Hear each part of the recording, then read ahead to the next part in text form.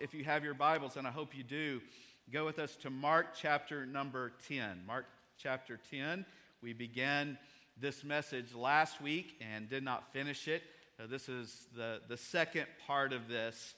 This text where Jesus is explaining to his disciples, you remember if you were here, a great difference between greatness and leadership in the earthly kingdoms of this world versus greatness and leadership as it relates to the kingdom of God. That is the heart of the text.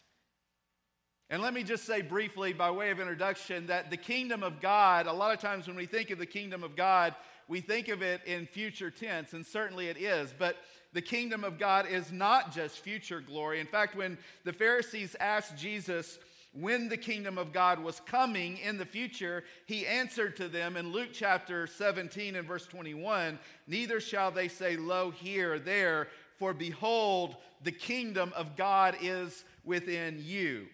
And we don't have time this morning to explore all the ins and outs of that, but the kingdom of God is both present and future.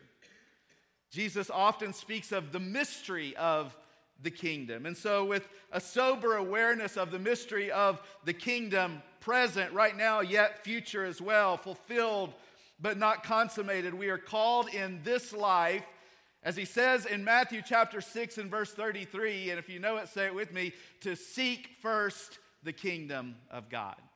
To seek first, as his believers, the kingdom of God, and to realize that the kingdom of God is very different from the kingdom here. And this should be the description of all of our lives as the children of God, as his believers, that we are seeking first his kingdom. We're actively involved in what we've seen this morning, his mission for the gospel going to the world. And so the passage before us is instructive to how we can practically do that. How can we practically live out the gospel? How can we practically seek first the kingdom of God? If you're able to stand, let's stand for the reading of God's word. And we will read this passage again, beginning in verse number 32 and read down through verse 45. They were in the way. They're on their way up to Jerusalem, where you remember Jesus is going to be crucified. But they were in the way going up to Jerusalem, and Jesus went before them, and they were amazed, and as they followed, they were afraid. And he took again the 12 and began to tell them what things should happen unto him, saying, Behold, we go up to Jerusalem, and the Son of Man shall be delivered unto the chief priests, unto the scribes, and they shall condemn him to death, and shall deliver him to the Gentiles.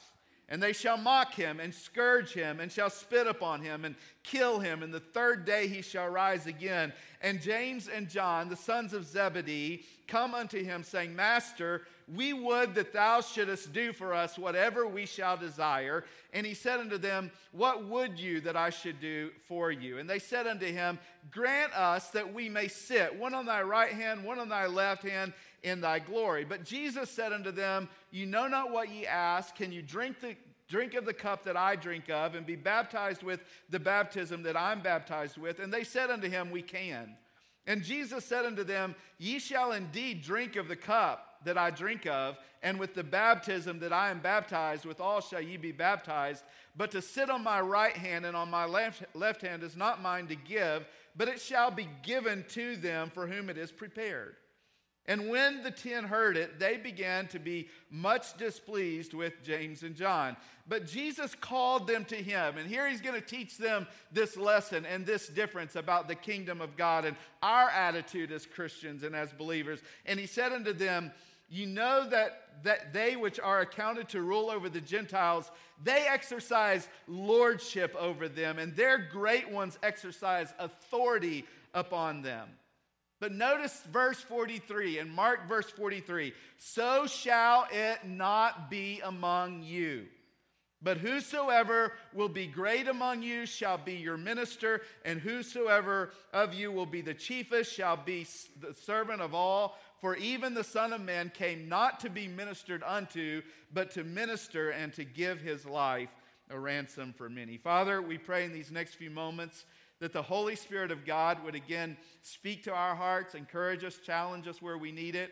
We pray, Lord, that if there's anyone here today and they've never put their faith and trust in you, that today would be the day of their salvation. We pray this in Christ's precious name. Amen. You may be seated. Again, the verse there in verse 43 is so very important.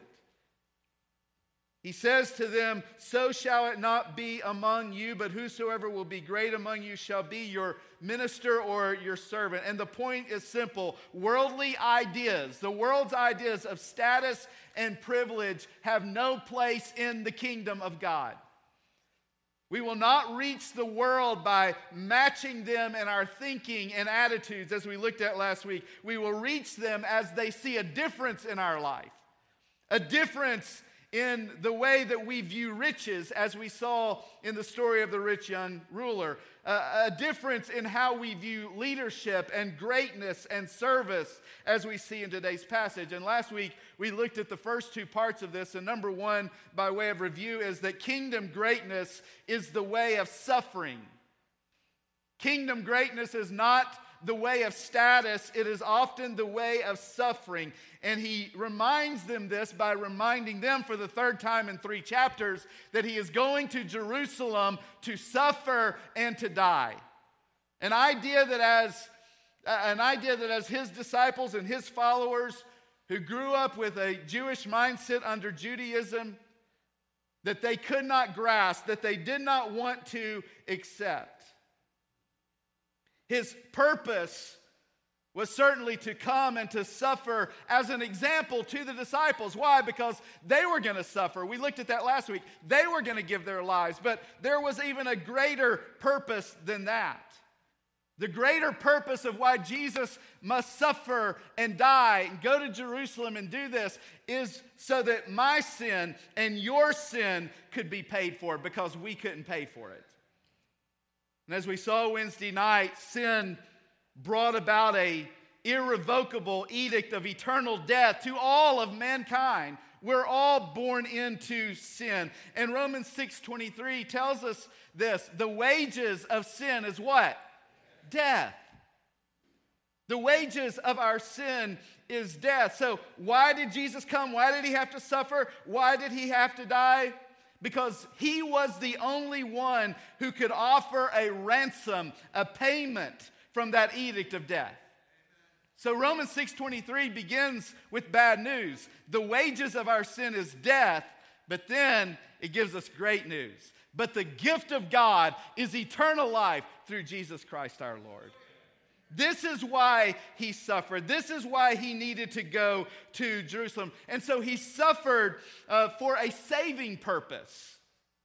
And yet he also calls on us to be prepared as his followers, to be prepared to suffer for his sake and the gospel's sake. And our suffering has no saving purpose. It doesn't save anybody, but it sanctifies us. It conforms us to the image of Christ. And it also helps us be able to point other people to the suffering of Jesus Christ and the death of Jesus Christ that does have a saving purpose. And then we looked at this great reality that suffering doesn't end with suffering. How many of you are thankful for that? And the reason that it doesn't is because verse 34, and the third day he shall rise again. So he calls on us to suffering, but we know this suffering leads to glory and victory and triumph because of the resurrection of Jesus Christ. And he said, if I rise again, you can be sure as my followers that you will rise again. And so kingdom greatness, he says, is not the way of status, it's the way of suffering. He also tells them kingdom greatness is the way of surrender in verse number 40. That it isn't for them to be concerned whether they're going to sit on his right hand or on his left hand. They were looking for significance. And he says, what is more important than significance is surrender. And last week we looked at this, what keeps us from surrendering? And it's the great enemy of pride. Pride wants us to be in control. It wants us to hold on. And so Jesus calls on the disciples to surrender their human desire for position, birthed out of pride. And the bottom line in Scripture is this, as we saw last week: God hates pride and he will not be in its presence. The Bible says God resisteth the proud, but he gives grace unto the humble. And so in order to come to faith in Jesus Christ for salvation, guess what you got to do? You got to humble yourself before him and realize that you have a need that only he can meet. And to be used by God, we have to surrender our life after salvation to say, it's not about me. It's not about significance. It's not about position. It is about surrender, absolute surrender. God, what do you want to do with my life? My life verse is John chapter 3 and verse 30, where John the Baptist said, he, speaking of Jesus, he must increase, but I must decrease. And that is it, so that we can be small in a way that will point other people not to myself, but to Jesus Christ. There's only one way to true freedom from self and from sin, and that is found in an unconditional surrender to Jesus Christ and a complete submission to his authority in our life. And Jesus, again, he's saying we must be careful that our path of success, quote unquote, looks different than that of the world's. Have you surrendered your story to Jesus? Have you surrendered your stuff to Jesus? Have you surrendered yourself to God and said, God, whatever it is you want of my life, just like these missionaries, just like the bars who are leaving today their life in America and they're going to Mexico to reach people with the gospel of Jesus Christ. He's saying absolute surrender, whatever it is that I want to use your life for, and I want to give to you so that you can advance the kingdom of God. We are willing to do that. Listen, the idea of greatness in the kingdom of God actually looks more like surrender than control. And what he wants them to know is that it actually looks more like washing feet than sitting in prominent seats in the kingdom of God. And he's going to exemplify that here in just a few weeks, the night before his death. Kingdom greatness is the way to surrender, letting go. And by the way, there's something very liberating about surrender. The world would tell you opposite. If you surrender, you're going to be miserable. No, as a child of God, we know this. As long as you try to hold on and control, you're going to be miserable. But as soon as you will surrender and let go, it's liberating. It's freedom. There's a freedom there found in surrender. This is what Jesus wants them to know. There are no big jobs or small jobs in the kingdom of heaven. It doesn't matter which seat we sit in, as long as in that seat we can wash feet and we can serve people. Jesus is clear, my kingdom is more about sacrifice than safety. Let me say that again. It's more about sacrifice than safety. And it's more about surrender than significance. And then he says, thirdly, and I'll try to get through these last two as quickly as possible, that kingdom greatness is the way of service. It's the way of service. We see this in verses 41 down through verse 44, where he tells them the way that the world serves or views service or leadership is not the same as we should view it. What we discover in this passage is that the measure of an individual's greatness is not the number of servants that are serving them, not the number of servants in their house, not the number of servants that work for them, but the amount of people or the extent to which we are prepared to live in service to others. And that is the key in verse 43. He says this type of self-exalting leadership is not to be displayed from leaders who are a part of the kingdom of God. And his language is radical. Whoever wants to be first must be the servant, literally the word slave of all. This is a call for humble service. And this humble service, how do we get to this place of humble service? It flows from absolute surrender. So when we have surrendered all to the Lord, then from that comes a willingness, a desire to humbly serve the Lord underneath his authority. Jesus says in the kingdom of God, it is in serving that greatness is displayed. Honor is found not in getting honor. Honor is found in giving honor. The way up is down. Let me ask you this morning, where are you serving God? Where, as you look at your life, are you serving Him? Who are you serving? And are you okay with the places of your service being what the world might look at as a lowly place of service? The unseen places. Are you using your gifts? Are you using your talents for more than just building up a nest egg and more than just investing in this kingdom here on this earth? Are you using the gifts that God has given you to invest in the kingdom of God? That is what it's all about. That's what seeking first the kingdom of God is. He says, so shall it not be among you. Don't look to be served, but rather look to serve. The word servant there, or slave, refers to someone without rights. They have surrendered their rights to their master. And Jesus is saying, don't take your cues about leadership and greatness from the world, because in the kingdom of God, just like everything else in the world, it's completely opposite in the kingdom of God. It's about serving. And then lastly, he says it's the way of sacrifice. Verse 45. For even the Son of Man, even the one with authority, came not to be ministered unto, but to minister and to give his life a ransom for many. Again, Jesus leads the way, because that's how leaders in the kingdom of God lead. They lead by example. And so Jesus leads the way in suffering and in surrender and service and sacrifice. And it says here, the Son of Man. And that term is important because that is a term of authority and majesty used in the book of Daniel, by the way, to talk about the Messiah and his authority, his majesty. He says, Jesus, the Son of Man, Jesus, the Son of God, the Messiah, the one with absolute authority. Paul said this about him in Philippians chapter 2. He made himself of no reputation. He took upon him the form of a what?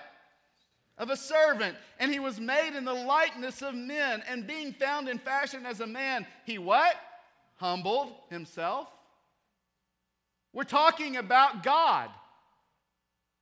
He humbled himself. He became a servant.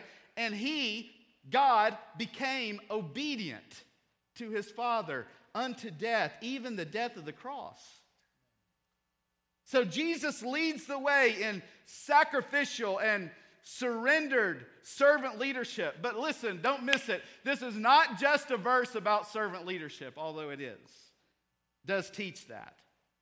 But this verse is the gospel in a verse.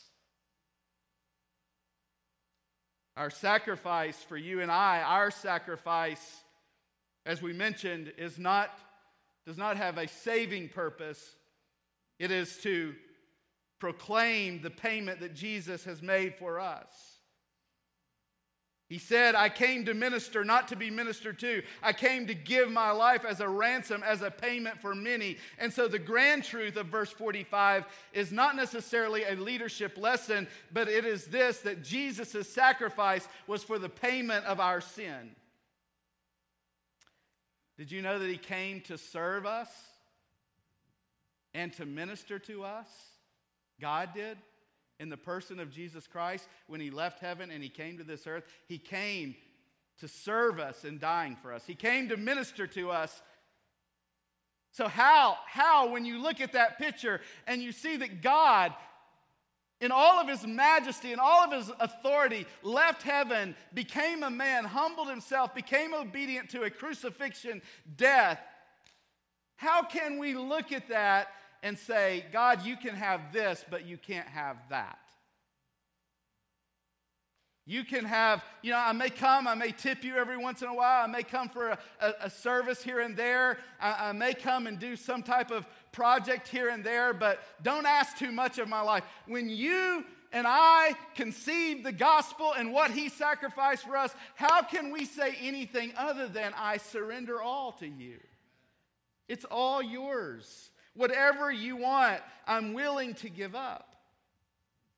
The message was rejected then, and listen, it's largely rejected today as well, isn't it?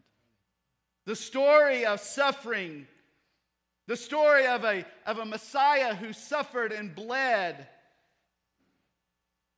is not an acceptable message to many.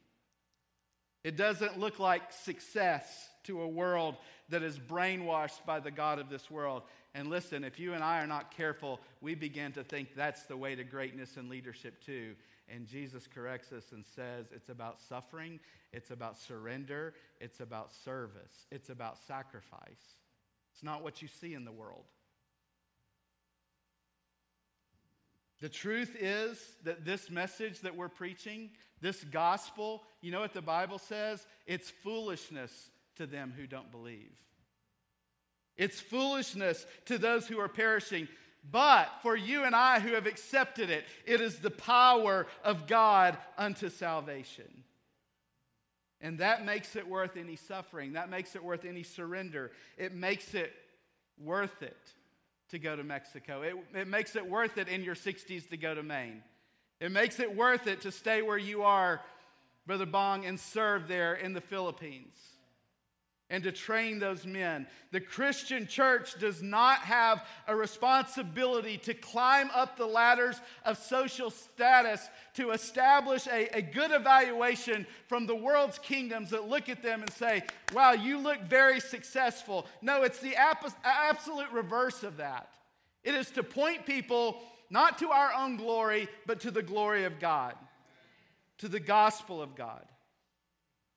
And Matt, if you'll come and begin to play, I'm going to try to close. This passage, listen, I don't know when you read that, if it did for you what it did for me. But when I read that passage, it confronts me. Confronts me. So Doug, I take a look as I read that, as I look into the mirror of God's Word, Brother Noel, I look at it and it confronts the pride that's in my heart. The pride that says, it's about you. The pride that says, hold on, don't let go of that. The pride that says, I want to be comfortable. I don't want to have to suffer. This all stems from the pride that is in our hearts. And perhaps God is speaking to you this morning, but as a church, I want to remind you that we as a church, we're not another social club. Going to church is not just another event during the week. No. We're coming together to worship. We're coming together because we need to be encouraged. We need to be challenged to get out on mission this week. And that's why with every passage, almost I'm confronted in my life. Jesus says, this is the kind of thinking and action that marks the culture, but it better not be this way with my children and my followers. So shall it not be with you. No, when they see you, they ought to see a difference in you and the guy across you in the office that's all about himself. When they look at your life and your possessions, and we've talked about them today, and I can't help but think of them again, our founder, Brother Fred, and his dear wife, Miss Brenda. As I look around and I hear stories of what God is doing, I'm reminded that they invested much in the kingdom of God. It was their focal point. And they left that example for us, that whatever God's gifted us with, hold on to it loosely for the kingdom of God. Let the world see our absolute surrender. Let the world see our humble service. Let the world see our extravagant sacrifice. Why? So that it might attract them to the truth of verse number 45, the gospel. Jesus, who knew no sin, became sin for us, that we might be made the righteousness of God in him, Paul says in 2 Corinthians chapter 5 and verse 21. You know what Jesus is saying? Guys, Get your eyes off of success, greatness, leadership as the world sees it. And remember, you're living for a different kingdom.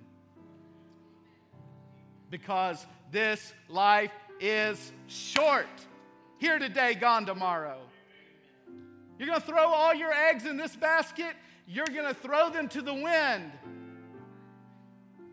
So give your life in service to Christ.